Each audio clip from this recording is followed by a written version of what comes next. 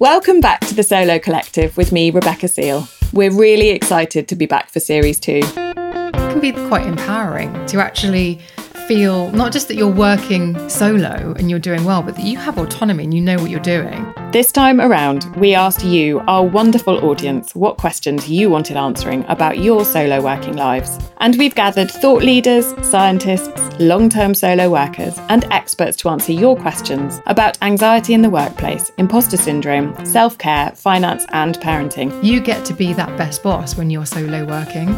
And you also need to be the boss that says, you're dragging your heels. Yes, you had a crappy afternoon yesterday, but you've got a lot to do today, so just crack on, get on with it.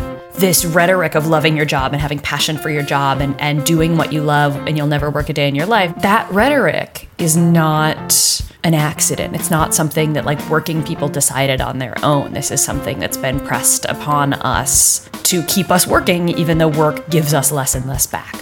The Solo Collective is here to make your life easier and happier by learning from others about how they got through and thrived. The reason to have hard conversations is because it's to know the person you're talking to and to feel more known.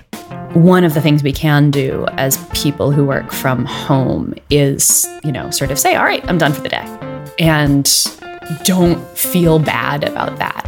We'll be back on Thursday, 29th July. To listen, subscribe wherever you get your podcasts.